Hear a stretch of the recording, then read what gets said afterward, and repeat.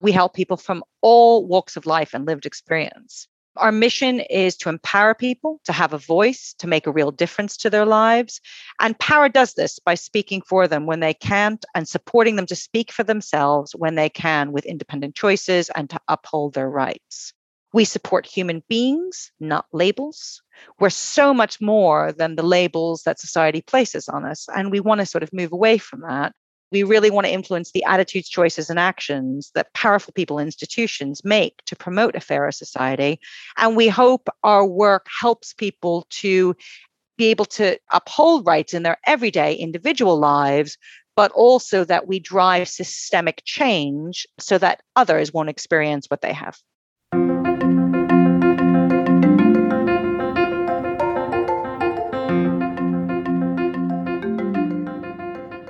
Welcome to Season 2 of the Charity CEO podcast, the podcast for charity leaders by charity leaders. This is the show that gets beneath the surface of issues, engaging in meaningful and inspirational conversations with leaders from across the sector. I'm Divya O'Connor, and each episode I will be interviewing a charity leader who will share with us their insights, knowledge, and topical expertise on challenges facing our sector in these turbulent times. This show is for everyone who cares about the important work of charities. Helen Moulinos is the Chief Executive of POhWER, Britain's largest human rights advocacy charity. POhWER was established in 1996 by a group of people with disabilities who were fighting social injustice and challenges in their lives. Today, POhWER still operates with these roots at its heart, supporting marginalised, vulnerable and socially excluded people through its charitable work. In this episode, we talk about rights-led empowerment, as well as advocacy and rights in the particular context of the COVID-19 pandemic. We discuss the controversial vaccine passports and how during lockdown, a number of groups saw their human rights eroded. Helen also shares her leadership journey and insights on transitioning into the charity sector from investment banking. I hope you enjoyed the show. Hi, Helen. Welcome to the show. Lovely to have you here today. Lovely to be here, Divya. Thank you for having me. Well, I know that you are an avid listener to the show, so you will be familiar with our icebreaker round. So let's dive straight in. Okay, let's do it. Question 1. Tell us about a book or a person that has had a profound impact on you. Margaret Atwood, Handmaid's Tale. One of my favorite quotes is, "Now I'm awake to the world. I was asleep before. That's how we let it happen." Oh, I love that. Beautiful. Question 2. As a child, what did you dream of being when you grew up? I think I thought I was going to be a doctor or a UN diplomat. Wow. Great ambition there. I love it. Question 3. If you could wave a magic wand and change one thing in the world right now, what would that be? I would probably change equality. I think I'd make the world a level playing field for everyone. Yes, I thought you might say that. Question 4. If you could go on holiday right now without worrying about the coronavirus, where would you like to go? It would have to be my happy place, which is Koh Samui, Thailand. Lie on that beach. I can just see myself there, but I'd love to return to there. Yes, I'm dying to get some beach time. That would be lovely. And our final icebreaker question, if you had the opportunity to interview anyone in the world, dead or alive, who would it be and what one question would you like to ask them? I'm very inspired by a lot of younger generation of human rights activists that are out there. And somebody who's really caught my attention in recent years is Malala Yousafzai, Pakistani education rights campaigner. I think I'd ask her, where did she find the strength to fight for the rights of education for women in Pakistan facing such adversity? So I'd be really interested in meeting her. That would be great. Absolutely agree with you. And talking about human rights, Helen, you are, of course, the chief executive of the organisation POhWER, which I believe originally stood for People of Hertfordshire and now stands for People of Here Want Equal Rights. So tell us the origin story of your organisation. What is your mission and vision? Sure, I'd love to. Thank you, Divya. So POhWER was started 25 years ago in 1996 by a group of very inspiring people who were fighting for social justice in their own lives through what really would later be known as rights-led empowerment. So POhWER helps people who, because of disability, mental health, illness, social exclusion, or other marginalizing factors or challenges, find it difficult to express their views or get the support they need. We help everyone who needs us, and unusually, we don't have a typical beneficiary. So our youngest beneficiary is 7, our oldest is 100 plus. We help people from all walks of life and lived experience. Our mission is to empower people to have a voice, to make a real difference to their lives. And POhWER does this by speaking for them when they can't and supporting them to speak for themselves when they can with independent choices and to uphold their rights.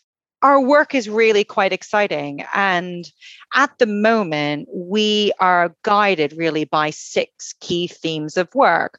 One is to promote a level playing field in society, true equity and empowerment. The second is around making advocacy accessible to everyone, anywhere who might need it. We want to champion people-centered advocacy, which is delivered to an individual's own circumstances, not limited by commissioning boundaries or funding boundaries.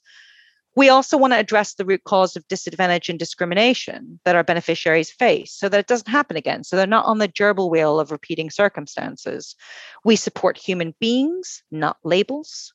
We're so much more than the labels that society places on us, and we want to sort of move away from that. And lastly, we really want to influence the attitudes, choices, and actions that powerful people and institutions make to promote a fairer society. And we hope our work helps people to be able to uphold rights in their everyday individual lives, but also that we drive systemic change so that others won't experience what they have. People can find out a bit more about POhWER on our website or even through our national helpline. We're friendly and we're always here to listen.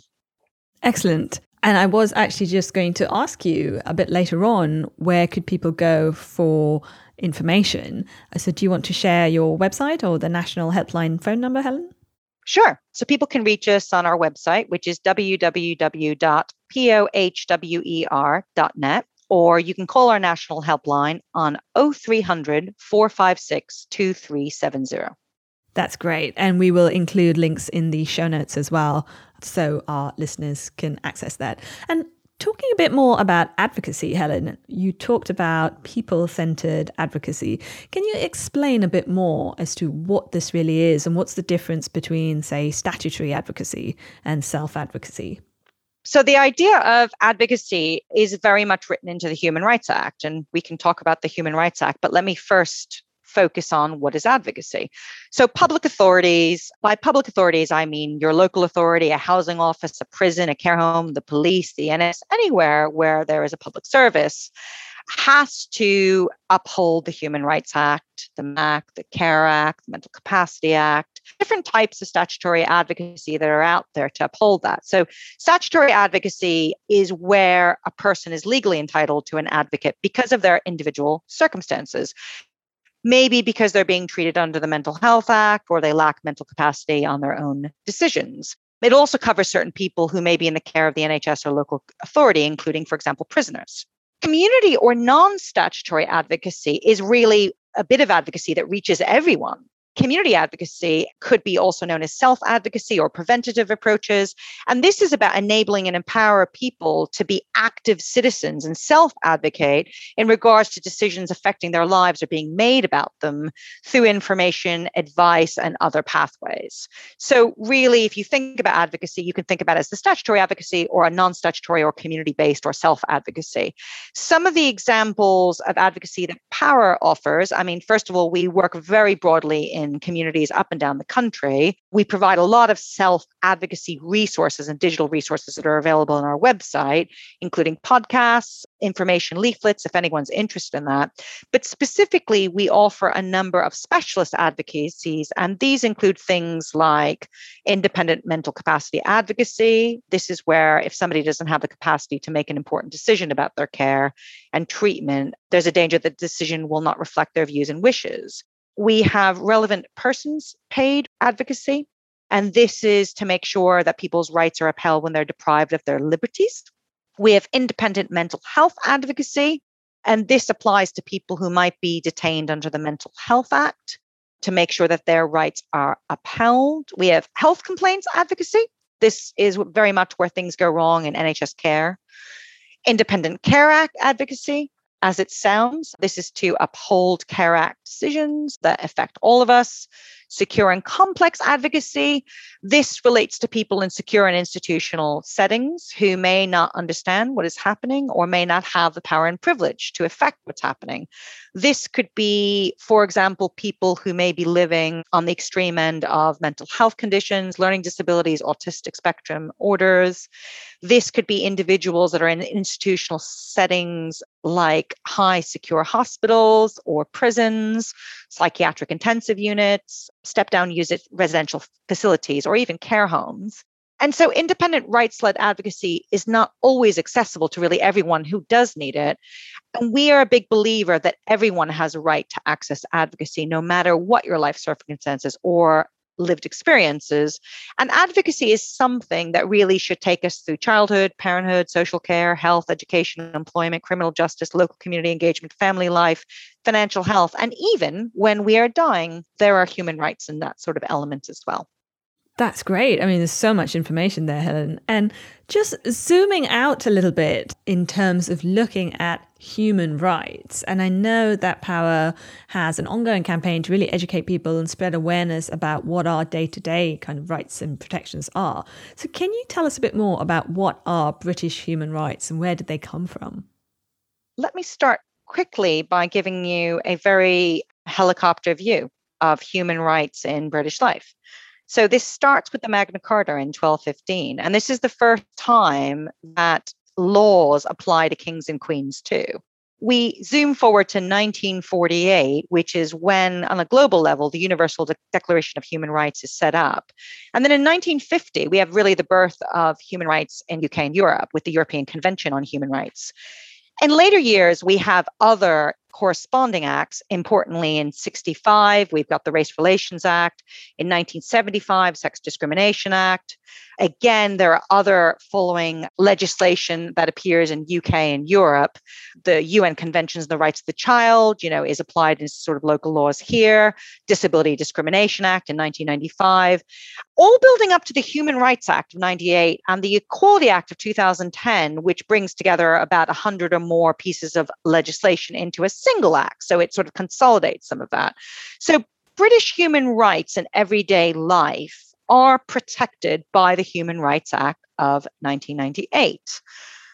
Now, Divya, we often don't talk about human rights in everyday life. There's sometimes a very dangerous rhetoric that gets thrown around that the Human Rights Act is somehow some kind of villain charter protecting the rights of undesirable people, like it's only for criminals or only for terrorists. There's sometimes a lack of real education and awareness that although we live in what we'd like to believe is a modern contemporary society here in Britain, unfortunately, human rights breaches occur here every day to people from all walks of life, not just the vulnerable and marginalized. There's too much focus, I think, on international human rights and not enough on sorting our own house out here domestically to strengthen the enforcement of human rights. Now, you asked, what are some examples of human rights? Now, there's a very, very long list of resources out there. You can have a look at the Equality and Human Rights Commission. You can have a look at the British Institute of Human Rights, which has some excellent information about that. But a couple of selected human rights that I kind of want to just mention to your listeners. This is things like right to life, right to liberty, right to a fair trial, right to freedom of thought, conscience and expression. So there are so many different human rights, but there are some very, very good resources out there where people can read up more about them. The last thing I sort of want to say is that I mentioned advocacy and the role of advocacy as one pathway for people to uphold their rights. Another pathway that the Human Rights Act talks about is judicial review. Now, judicial review, if you think about the way that the government is set up here in the UK, we've got our government, elected parliament, and the courts. Judicial review is simply a type of legal challenge that you and I can take against a public authority if our human rights are not upheld. It's where a judge reviews the lawfulness of a public body's actions. Now, this isn't an easy path, as most barristers cannot be instructed, and the average person may not have the financial resources to pursue it. But it is written into law and very much another pathway for people to uphold their rights. So judicial review is a vital part of the rule of law in this country, as advocacy is as well. That's really so interesting, Helen. And I'd actually like to get your opinion and talk about something that might be perhaps a little bit of a controversial topic of discussion, but I'd really like to explore this issue. We're used to controversial topics here at POhWER, so excellent. Yeah, go for it. Yes, and in the context of the pandemic and the pandemic response, I mean, we've recently had the government confirm that we may need COVID status certification or a vaccine passport to do things like go to the theatre or concerts. And there is currently an ongoing discussion on whether vaccines should be mandatory for care home workers, for example. And I'd really like to explore the notion that isn't this actually an erosion of our basic rights and taking away of our freedom of rights. And we spoke there about right to life, right to freedom of thought, free speech. I mean, what impact does this design of the UK government in terms of the pandemic response have in terms of our human rights? Yeah, it's a really interesting question, and one that I've been talking a lot about in the last week, which wouldn't surprise you. Very, very topical and timely. So as the government's been starting to shape and articulate their plans on vaccination passports, or really what is a COVID-19 vaccination certification, that's what this really is. This shouldn't be controversial, Divya, but I can't help but wonder if the implications of these plans are leading us to really want today on the front page of the papers, the Equality and Human Rights Commission refers to a two-tier society. We speak often of the opportunities that a post-pandemic vaccinated world will bring for all of us, foreign holidays and concerts and social contact. What's less talked about is the impact of the have-nots and those who will be left behind by these vaccination passports. And I think there are more questions than answers right now, but if I could just pose a couple of challenges that this brings to human rights. The first is the personal choice about whether to be vaccinated or not. How does the Equality Act of 2010, which protects my right to religion or protects mothers or pregnant women, how does that fit in with my choice about whether to be vaccinated or not? What about data and privacy? So if we think about these vaccination passports, I'm okay as an average citizen with the NHS having my healthcare data and biometric data. I'm not sure how I feel about my healthcare data being shared with third-party contractors who might be running track and trace or other government agencies or the police, because I don't know how it's going to be used and I haven't consented to my data being used, let's say, beyond the NHS. So do I want a restaurant to have it? Do I want a public concert hall to have my private information? So there's a privacy challenge. I think there's a question around employment rights. So if I'm an employer, am I able to give my employees who might be working on the front line? Advocates are considered frontline workers in many settings. We work in hospitals, we work in care homes. So what if one of my advocates doesn't want to be vaccinated? What are their employment rights if, for example, we heard last night that Matt Hancock and this government is talking about making vaccinations mandatory in care home setting? What happens to people who refuse to be vaccinated? Are they still employed? I think there's a question about mental capacity and disability and other health factors. So what if I'm not able to understand this decision or what's being put to me? Is someone going to make a choice for me? As a first generation American, I lived with parents who spoke broken English and in communities in America where people didn't speak English, and lived inside the country. We may have lots of people on language and literacy barriers. I think there are other issues around what powers does the government have to enforce vaccination or enforce testing, for example, as an alternative. And lastly, the things I really, really wonder about is the people who aren't registered with GPs, the people who are living on the margins of society. What about the homeless? What about asylum seekers? What about illegal immigrants? I mean, we have to think about what programs are we going to put in with people who don't live on the grid, like a lot of people who are registered with GPs. So this touches on a whole host of human rights, not including freedom of expression, freedom, right to life, right to liberty. there's a whole host of unanswered questions for me, Divya, at the moment. I absolutely agree with you. And it's been really interesting to watch the debate around vaccine hesitancy and any sort of challenge to vaccine efficacy or hesitancy essentially being shut down. But this, I think, goes so much further than just the question of, oh, am I sure about having a vaccine or not, which is certainly an absolutely valid question. But it speaks to actual discrimination as well. I mean, you mentioned there the Equality Act. It does. So if I have a religious belief or if I'm pregnant and I choose to not have the vaccination, which law is going to kick in? Will I be protected under the Equality Act? Where are my rights? Do my rights sit with the Human Rights Act, the Equality Act, the emergency powers? Which law applies to me? And I don't think the average citizen has an understanding of that. I would agree. And on this point, Helen, what more do you want to see from government right now? Because they are sort of turning the tables on us. I mean, just a few months ago, they said categorically there would not be a vaccine passport. And now, a few months down the line, there is one. So what would you like to see from government? What should they be doing to sort of not just educate, but actually reassure people as well? First of all, the government is in a very tricky position, and I do empathize and sympathize. Although a large amount of the public has been very critical, when is anyone ever ready for a pandemic? The things I'd like to see the government get better at is, first of all, what we've seen under the pandemic is a lot of barriers to public information. And this has to do with accessibility. So the way people access their information, whether it's digital inclusion, digital exclusion, maybe I have a sensory disability, so I actually need information presented to me in a different way. Maybe I have a learning disability and I need information in an easy read format.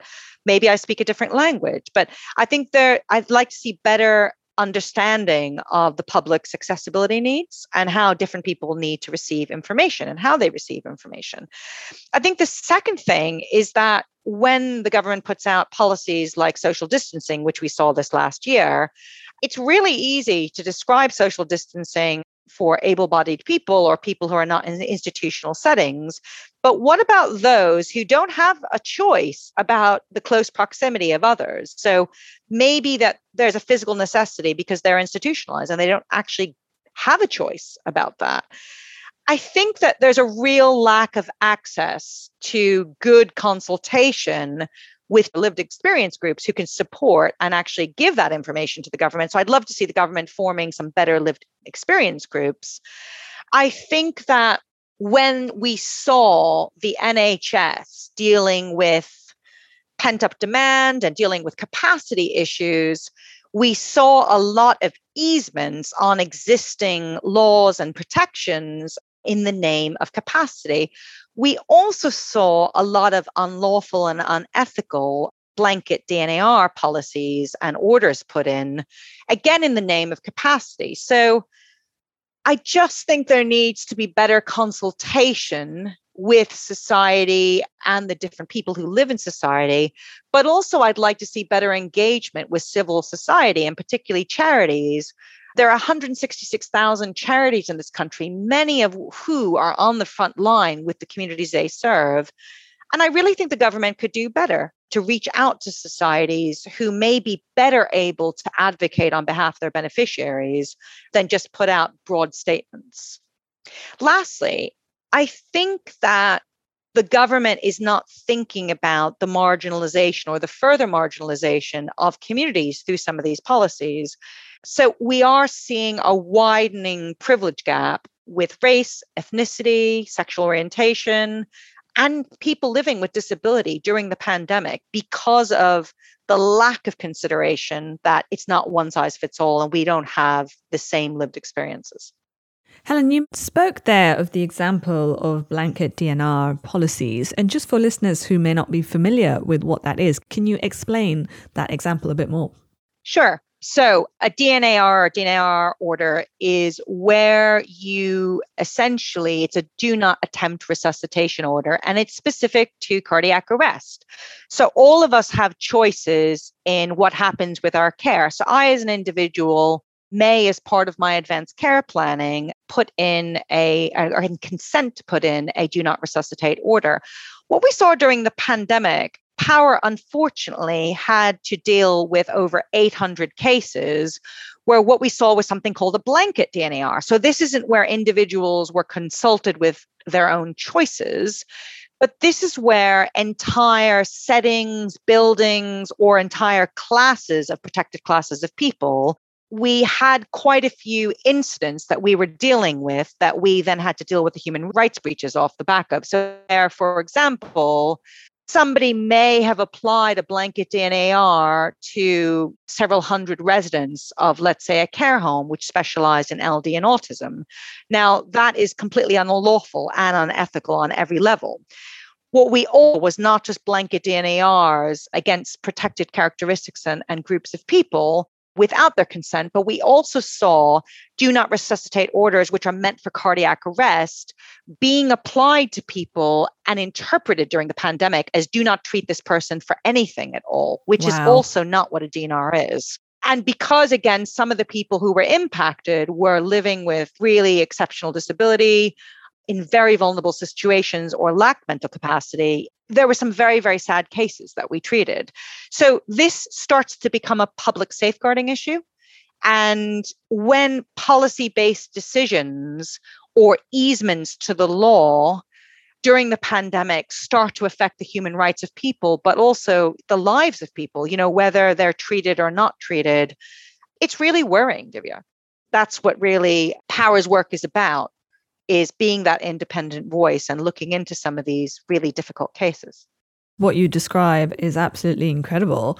And you spoke earlier about the Human Rights Act of 1998 and the Mental Health Act and people in institutions, and the concern that some of the legislation around these things are being eased. And I know that this year we are actually due to see certain reforms come through to these acts. So can you talk to us about some of the reforms that you are hoping to see? Sure, it's a really exciting time for reform. So let me start first with the Human Rights Act. So after 2 decades of being in force, this government in December 2020 has set up an independent review of the Human Rights Act. The Human Rights Act and that whole review is being chaired in a panel of very experienced individuals. It's being chaired by a former Court of Appeal judge, Sir Peter Gross, and he'll consider, as the panel would, whether HRA needs updating. Now, this particular review is going to be looking at initially, although not exclusively, at the government's work to deliver the work in the current government's manifesto, to look at the broader aspects of constitution and the relationship between government, parliament, and the courts related to human rights. There are other work streams which are going to be announced in due course. So they're going to be looking at whether there's a proper balance between the rights of individuals, national security, and how this all fits together. And lastly, I understand they're also going to examine the interoperability of HRA, EA, the Equality Act of 2010, CARE Act, Mental Health Act, and so on, and the suite of human rights protections. Now, we know that what this committee is going to do is completely, although the scope's been set out, the recommendations are not yet out. I think that they won't be out probably for a good year. So look forward to seeing the white paper. Organizations like POhWER and other, I know, civil society organizations have been very, very vocal in recent consultations and submissions to Parliament about what we believe needs to happen, and really encouraging the government to keep the existing rights there.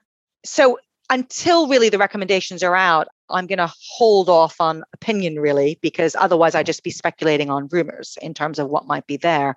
The Mental Health Act reform is much more formed and further along the way. So Mental Health Act reform is pretty long overdue.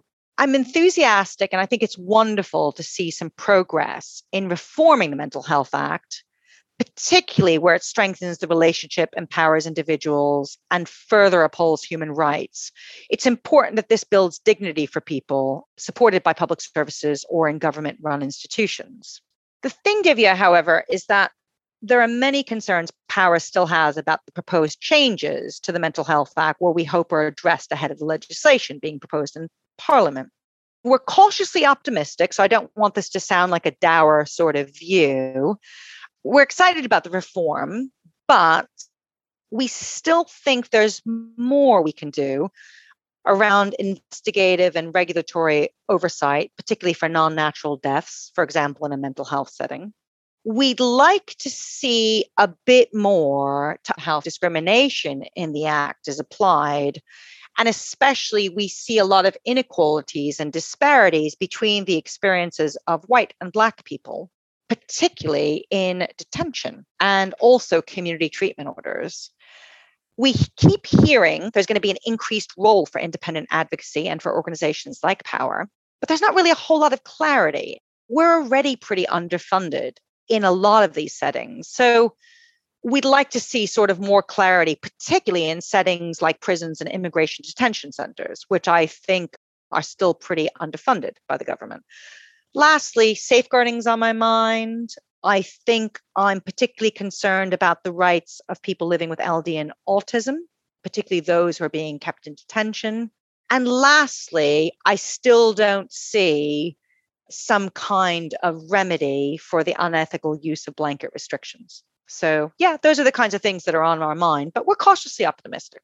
So at the moment, we're about to go into judicial review, actually, with Parliament. So that's where things are. Helen, just picking up on your point with regards to discrimination, particularly of people in sort of detention centres or where there are restrictions placed on them, have you seen an increase in calls to your helpline during the past year through the pandemic? We have. We've had this phenomenal explosion of growth. We've had to grow quickly. And not just grow in terms of numbers. So we reached over 400,000 people this past year during the pandemic. But I think as an organization, we were seeing a lot of new people, a lot of new lived experiences, a lot of new types of discrimination and oppression. We heard a lot from, for example, trans communities, which were really interesting in terms of some of their rights in healthcare settings. We heard from a growing group of people with lived experiences in mental health and disability who were not getting access that they needed to important support.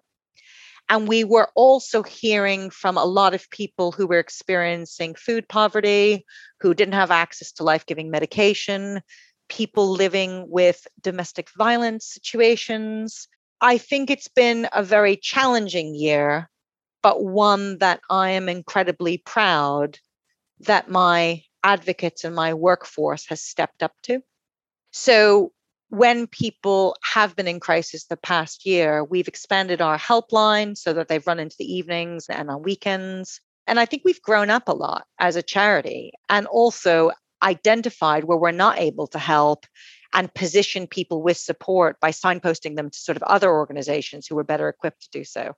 But yeah, a really challenging year. And I think often people don't think about the trauma and distress and well-being of those on the front line of civil society. So I've been really, really worried about the well-being of my own staff, during the pandemic, because they've been absorbing almost the crisis of some of our beneficiaries. Of course. So a very interesting year and one with many lessons learned.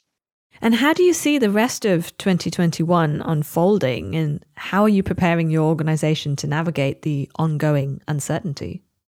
Gosh, it's really interesting, isn't it? Because if you had asked me a year ago what we were going to do for the pandemic, we adapted the way society adapted and the way the guidelines. I think right now we don't have a crystal ball as to how things are unfolding. We're making a lot of investments in upskilling staff with new skills. We're making a lot of time to actually sit and pause and analyze data to understand what happened so we can actually position ourselves for the coming year.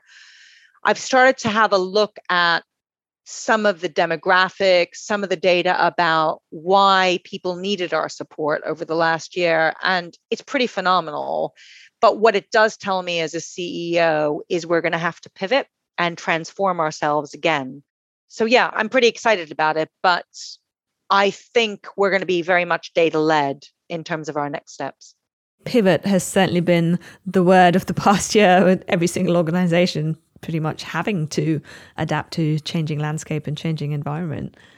I'd like to switch lanes a little bit now and talk a bit more about your personal leadership journey. I know that you, like me, also started your career in the private sector. You were in investment banking, whilst I was in retail banking and financial services. So can you tell us a little bit about what led you to the charity sector and talk to us about that transition? Sure. So I spent a little over 20 years in the private sector. I have a very unusual career. I started my career very, very young. I was a quantitative research analyst as a young woman. I could write and I could do maths, and what better career really for one. So back in the 90s, I would have joined a bank. I would have been crunching numbers and macroeconomic patterns, which is quite an unusual pathway for somebody who's a chief exec in a charity now. And very quickly, I spent most of the 20 years transitioning to a career which was around mergers, acquisitions, traveling around the world and really putting deals together, integrating companies, breaking up companies, restructuring, setting up partnerships, all of those types of things. It brought me around the world. It gave me a lot of excitement. About 7 years ago, I thought to myself, I'm not living in a way in my work life which is authentic to me. So my dark secret really was that I was living a double life. So last year I celebrated my 30th year as a volunteer, but also as an activist. So while I was going to stuffy environments in bank during the day, behind the scenes, I was spending evenings and weekends very involved in what was then a lot of activism around HIV and AIDS and human rights in New York and in the US, a lot of lobbying activity, and also working on mental health reform as well. So it was quite ironic to me that I came to Britain, gosh, it'll be 20 years this year, but probably since the early 90s, I've been sort of advocating for change. So I think I got to this place where I thought, enough of the double life. I need to now change my life so that my career becomes the charity sector. And I wanted to support organizations which were either involved in social care or human rights. And so 7 years ago, I set up an interim business where I was consulting charities on restructuring challenges or M&A or other partnership challenges or even crisis management. I found myself working for some amazing organizations, a few to name: Marie Curie, Stonewall, a short stint at Age UK, some time at Alzheimer's, some time at the Children's Society as an interim. And then I think about a year and a half ago, I thought, I need something more. I need a home in which to rest my weary head. And I found this role at POhWER.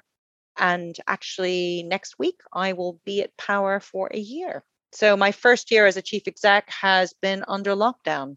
Quite a weird time to step up into a leadership challenge. Well, congratulations on completing your first year as a chief executive with a charity. I'm really intrigued by how you described it there, Helen, as leading a double life. And I think the real privilege of being a leader in the charity sector is that you do get to combine what really drives and motivates you in terms of your passion to make a difference in the world with a professional career and doing that in a professional context in leading an organization. Looking back at your leadership journey then, Helen, and given that you have completed your first year as a charity chief executive during lockdown, what advice would you give to yourself on day one of first becoming that CEO? I think the first thing I'd say to myself is that things will break and it's okay. And actually to see this as a marathon and not a sprint. That was one of the big transitions I had coming into this role. Having been an interim for so many years, you're so used to things having a beginning, middle, and end, and everything being at this crazy pace. So I think actually transitioning into a longer term role, it's a bit of a roller coaster. There are up days and down days, and that's okay. I think I would have said to myself, Helen, being your authentic self makes you a happier person and a better leader. Being vulnerable and honest is really important, and not necessarily putting on a mask. I think sometimes as chief execs, we're expected to be performing monkeys that always have smiles on our face and always remain calm. I think there's something really important about saying to a colleague, you know what, my mental health's not in a great place, or actually I'm not okay today. or I'm upset, or I'm angry. These are very human emotions. So being authentic is really important to me as well.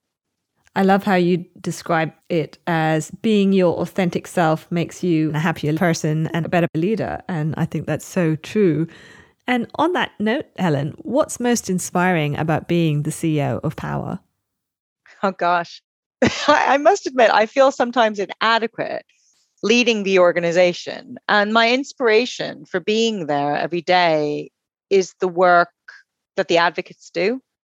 Think about the people I work with. They argue for a living. They push on closed doors. They don't take no for an answer. And they are fearless and really passionate about making things better, solving problems, empowering others. So I'm in awe of them, really. And that's what brings me to work every day, is seeing not just the reach of POhWER, but knowing that we work with a lot of people who otherwise wouldn't be helped elsewhere. And sometimes POhWER is almost that last port of call of crisis. So seeing the work that my colleagues do every day, whether they're staff or volunteers, it's really inspiring. Wow. Well, Helen, it's been so informative talking with you. I feel like I've learned so much through this conversation. And in closing now, do you have any final thoughts or reflections that you'd like to share? What is one thing you'd like listeners to take away from this conversation? I think if you take anything away from today, I'd like you to think about human rights in everyday British life.